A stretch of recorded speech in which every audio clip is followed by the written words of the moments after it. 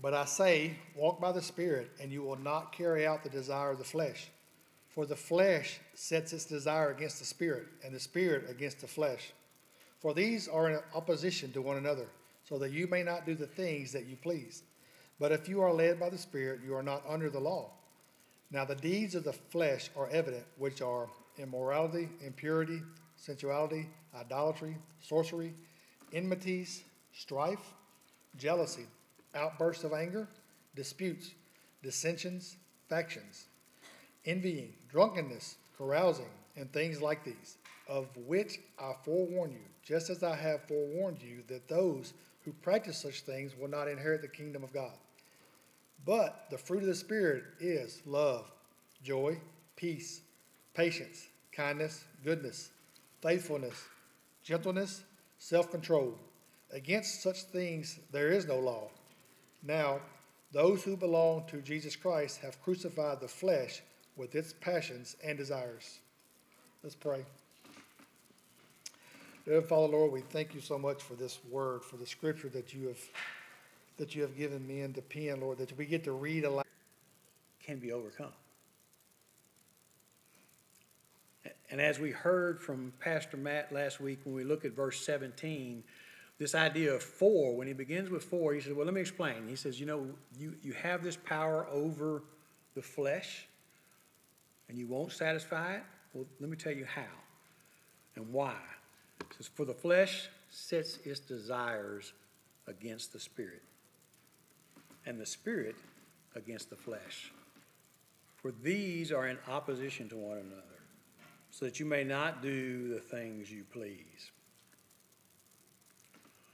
So the reason they needed the Spirit was because of this conflict.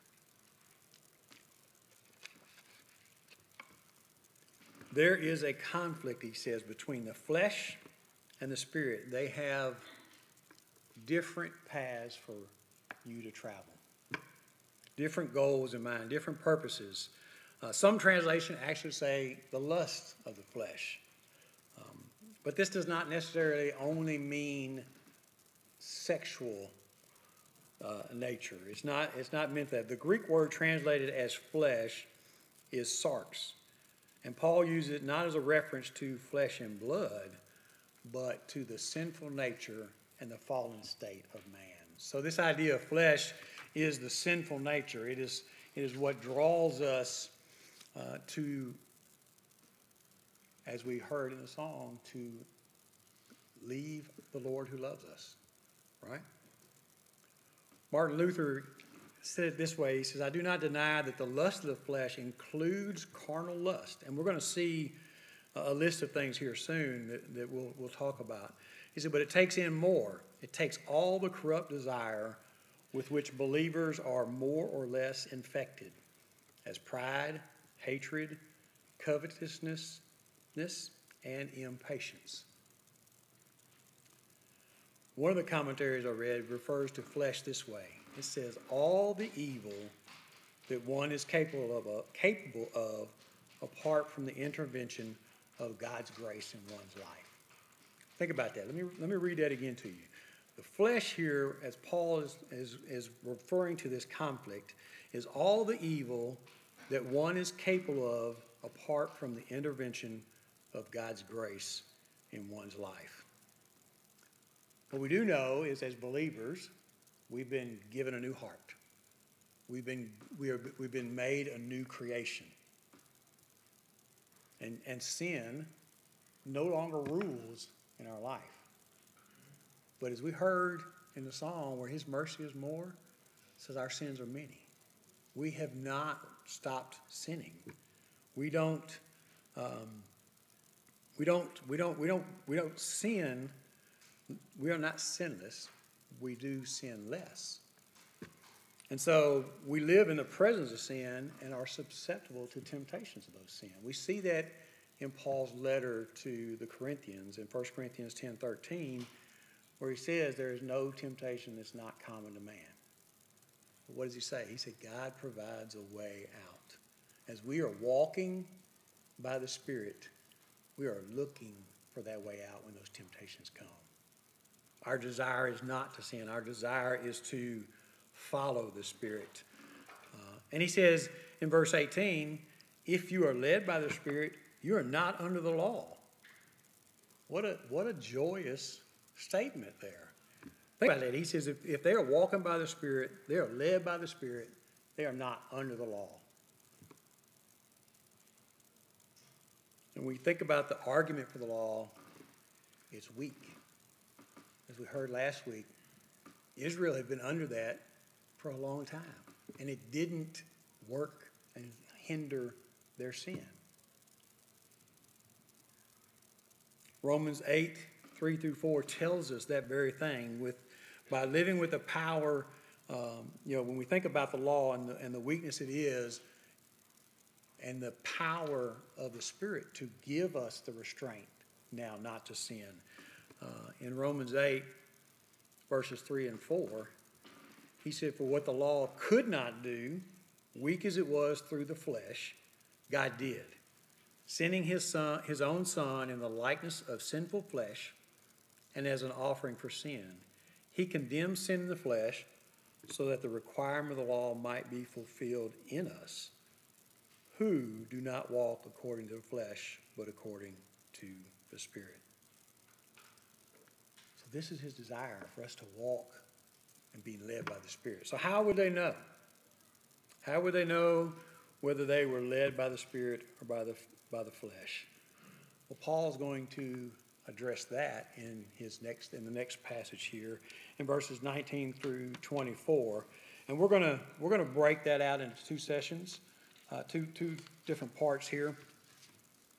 19 through 21, which will be the acts of the flesh and the consequences. And 22 through 24, the fruit of the Spirit and its results. Verses 19 through 21, he says, now the deeds of the flesh are evident. So Paul is going to identify the evidence of the sinful nature in their life. And he says they are evident. Now this doesn't mean that you're just going to be able to see this with your eyes as far as in someone else's life. But in your life, these things will be evident to you if the flesh is at work in your life. They work, those deeds. And he compiles a list of these. Now, one thing as we look at this list, know that this list is not an exhaustive list. He even says that at the end where he says, and things like these. So, but he does bring a list up for them, and we'll look at those. And we're going to group these together. As I studied this week, a lot of the scholars all group these together, so I don't see any need to do this differently. So let's look at them. He says, the deeds of the flesh are evident, which are immorality, impurity, sensuality, idolatry, sorcery, enmity, strife, jealousy, outbursts of anger, disputes, dissensions, factions, envying, drunkenness, carousing, and things like these. So the first group we're going to group together are sexual sins. Sexual immorality or fornication, impurity or uncleanness, sensuality, some translations will say licentiousness or lewdness. The idea here is sex outside of marriage. Our pastor said a week or two ago, it's not try it before you like it. So many people now want to see if they're compatible sexually before they get married. And God's clear in his word that is not the case that it should be. He also says this marriage should be between a man and a woman, male and female, biologically. Let's don't mince words here. We are under attack. God's word is under attack to really the way the foundation is made. God said he made them male and female. He said marriage is between a husband and a wife. And a husband is male and a wife is female. So these, and then when you think about sensuality, lewdness and those things, this is an idea of indecency where they do these things having no shame. No shame in these sexual sins. I'm sorry, I missed one. Impurity. When you think about what he said up there, he talked about impurity, and that is the idea of moral cleanliness in our thought life. It's how we think. What are we thinking about daily? Are we thinking about things that are above, as Scripture tells us? Things, are we focused on here and now, the temporal? So the second thing he has here is considered religious sins. And these were really associated with heathen religions, idolatry, sorcery, some say witchcraft. The idolatry is really bowing down to pagan gods. It is worshiping something other than the real God, things that were made by hand. And then the other is using magic potions to control evil powers. When you think about sorcery and witchcraft and black magic, those things, the occult, it is pagan religion. Then he groups things in as personal sins, relational sins, things that happen between one another. Enmities or hatred, some translations will say, strife, jealousy, outburst of anger, disputes, dissensions, factions, envying. Loving others is not easy, is it? Because these are evident when we're in the flesh. And they create conflict with one another. The other is considered social sins. These have to do with drinking, when you hear drunkenness and carousing. Some will say orgies is the translation. It really is a pagan culture that was associated with Bacchus, the god of wine, that Paul is referring to here, and really giving them a stern warning when these are practiced. Paul says, those who practice such things will not inherit the kingdom of God. So I got to pause here and just ask a question here. Is Paul trying to say one can lose their salvation here? Because he says those who practice these things will not inherit the kingdom of God. So if someone falls into one of these sins, are they in jeopardy? No, I don't mean to know. That's not what Paul is saying. He says if you practice these things, you will not inherit the kingdom of God. So the Bible is clear. We heard that when we were singing, that God's mercy is more, it's greater than all our sins. So we still sin. So that is not what he means. 1 John 1:8 says, if we say that we have no sin, we are deceiving ourselves and the truth is not in us. So we do sin. The idea is, are we living in that sin? Are we turning from that sin? Are we relying on the power of the Spirit to guide us away from that? 1 John 3:4-6, he really John talks about that. He said, everyone who practices sin also practices lawlessness. And sin is lawlessness. You know that he appeared in order to take away sins. And in him there is no sin. No one who abides in him sins. No one who sins has seen him or knows him. So Paul is talking about a perpetual act of sin. No repentance, no remorse.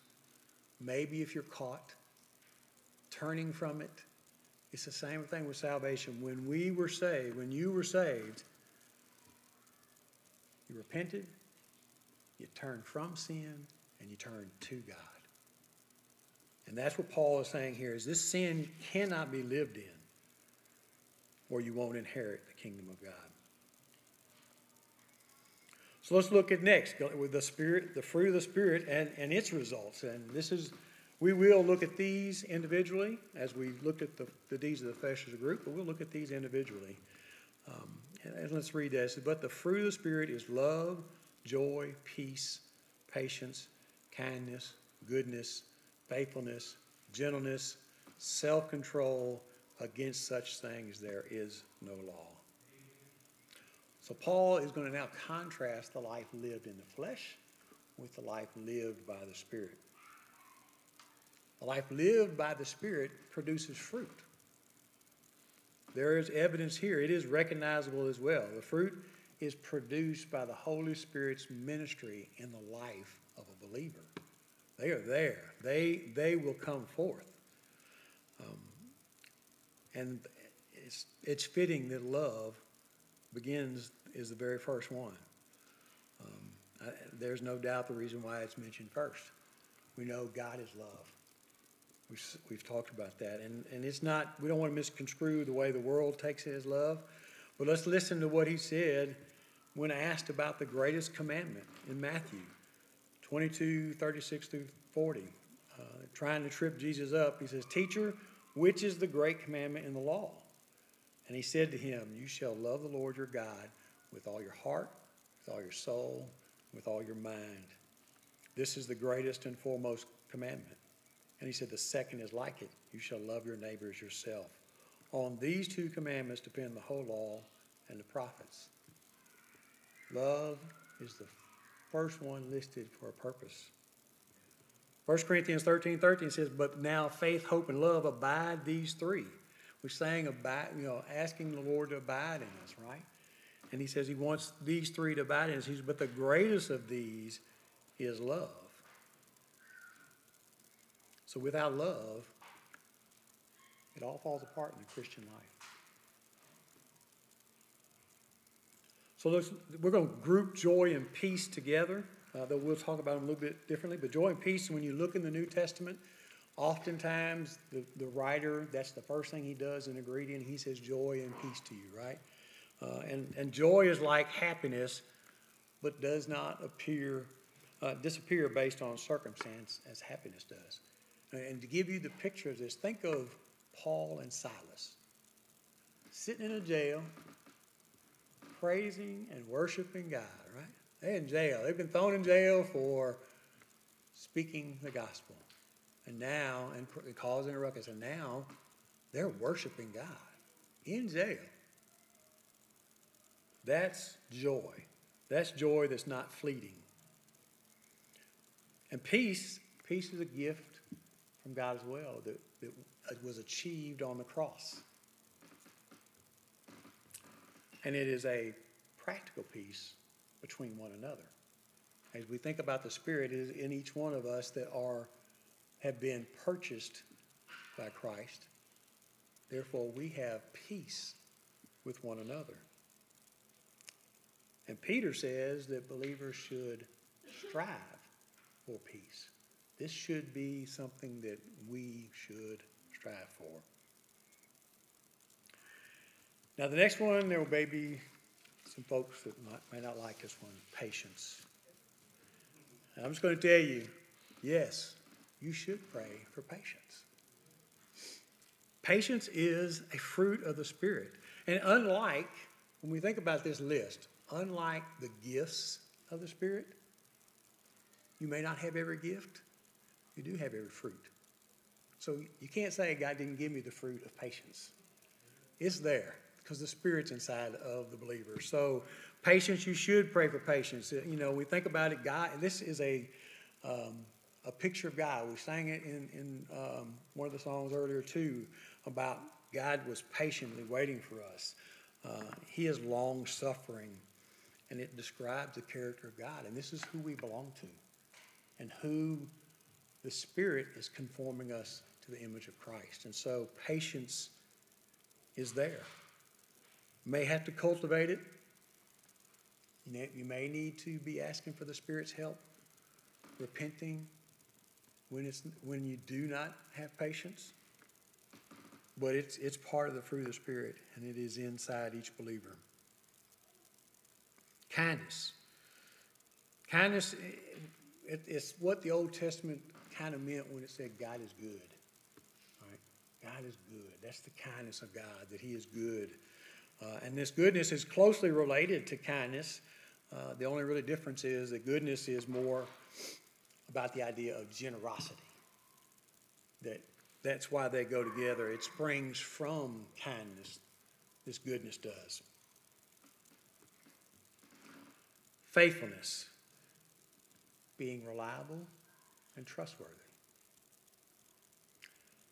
Commentary I read, it said the ability to serve God faithfully through the years and through the temptations of life is not something we achieve by heroic virtue. It comes from the Spirit. And every one of us pray one day we get to hear from God the Father, well done, good and faithful servant. Enter the joy of my rest. That's the faithfulness. Gentleness is closely related to meekness. It is not having a superior attitude, but always being teachable. No matter how much you've been in church year after year after year, hearing God's word, we must always remain teachable. And that's the gentleness inside of us. Self-control. Self-control, we get to hear a lot about that. We're bombarded with that in our culture. We see athletes, right? They discipline themselves to be ready to play in games. They will sacrifice greatly for that. That is more focused on a selfish reason. You might think of your team, that you want to be a good teammate. But this self-control is more also not just for yourself, but it is related as we relate to others and thinking of them as well. And then we see the statement right after self-control. Against such things there is no law. And this is probably a rhetorical statement here as giving that effect, because the law, Paul has said, was given for the restraint of evil. But these qualities, there is no restraint on these qualities, right? They don't need to be restrained, and hence the law does not oppose them.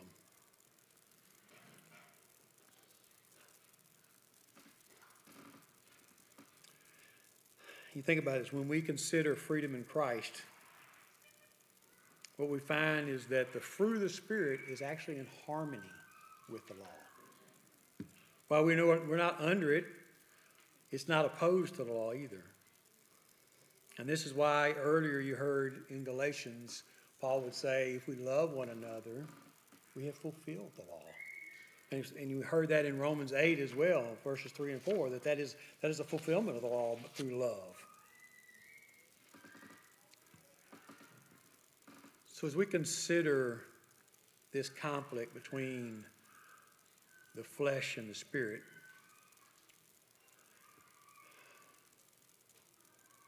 we can see this fruit is evident. It gives us evidence that we are also abiding in Christ. John 15, 1 through 5, a very familiar passage.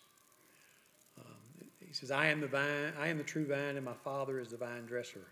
Every branch in me that does not bear fruit, he takes away. And every branch that bears fruit, he prunes it so that it may bear more fruit. You are already clean because of the word which I have spoken to you. Abide in me, and I in you. As the branch cannot bear fruit of itself unless it abides in the vine, so neither can you unless you abide in me. I am the vine, you are the branches. He who abides in me, and I in him, he bears much fruit. For apart from me, you can do nothing. So Jesus says in John's gospel, if you belong to him and abide in him, you will bear much fruit. We saw what that fruit looks like, right? We saw what Paul says that fruit looks like. And when we walk in the Spirit, we give the evidence that we are abiding in Christ. And he says those who belong to Christ have crucified the flesh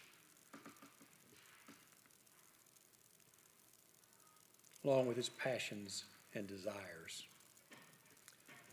Remember in a Bible study with Mr. Bill Algie in there, he was talking about this example of being dead to sin, being crucified to the flesh, and how there is no influence because a dead person doesn't move.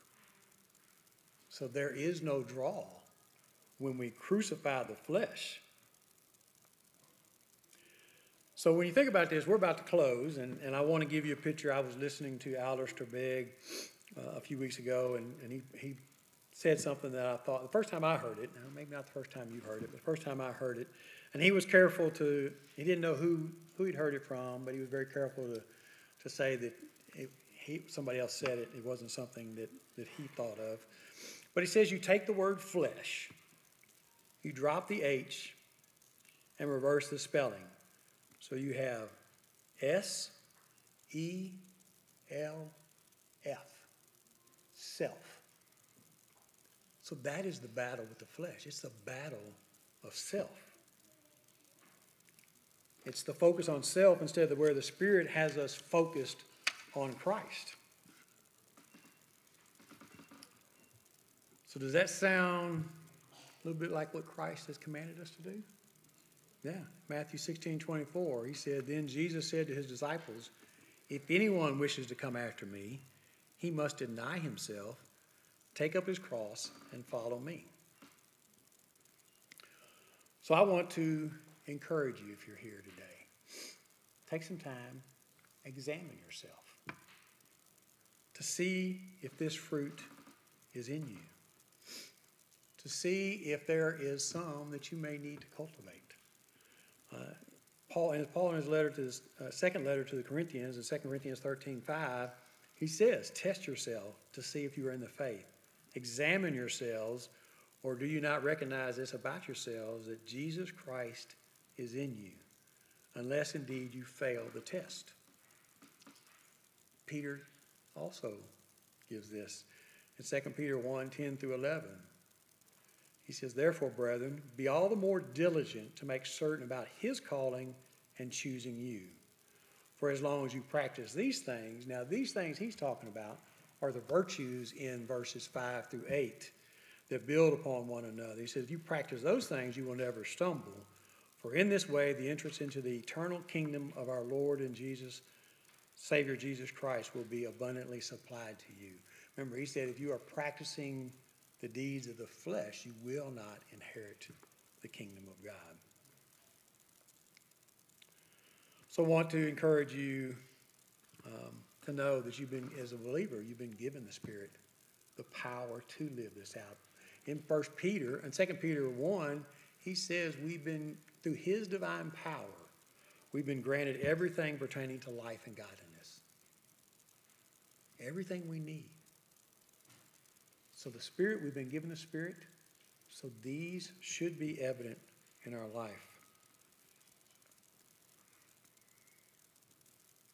And we finish where he says in verse 25, he says, live by the Spirit and keep in step with the Spirit. So Paul is really emphasizing how the Galatians will live out this new freedom. It is only by the Spirit. So the question here is, what is leading you, the flesh, or who is leading you, the Spirit? For those of you who may be here and say, I don't see the works of the Spirit in my life, this fruit, today may be the day of salvation for you. You have an opportunity. Christ has paid the penalty for those sins on your behalf, what you could not do. So if the Spirit is calling you to repent, listen. Listen to him. Be reconciled to God. He has made a way for you. For believers, man, do business with God. If you are missing, some of this Spirit is not, some of these fruit is not evident in your life, man, ask the Spirit why. Where am I failing to submit? and then repent and ask him to help.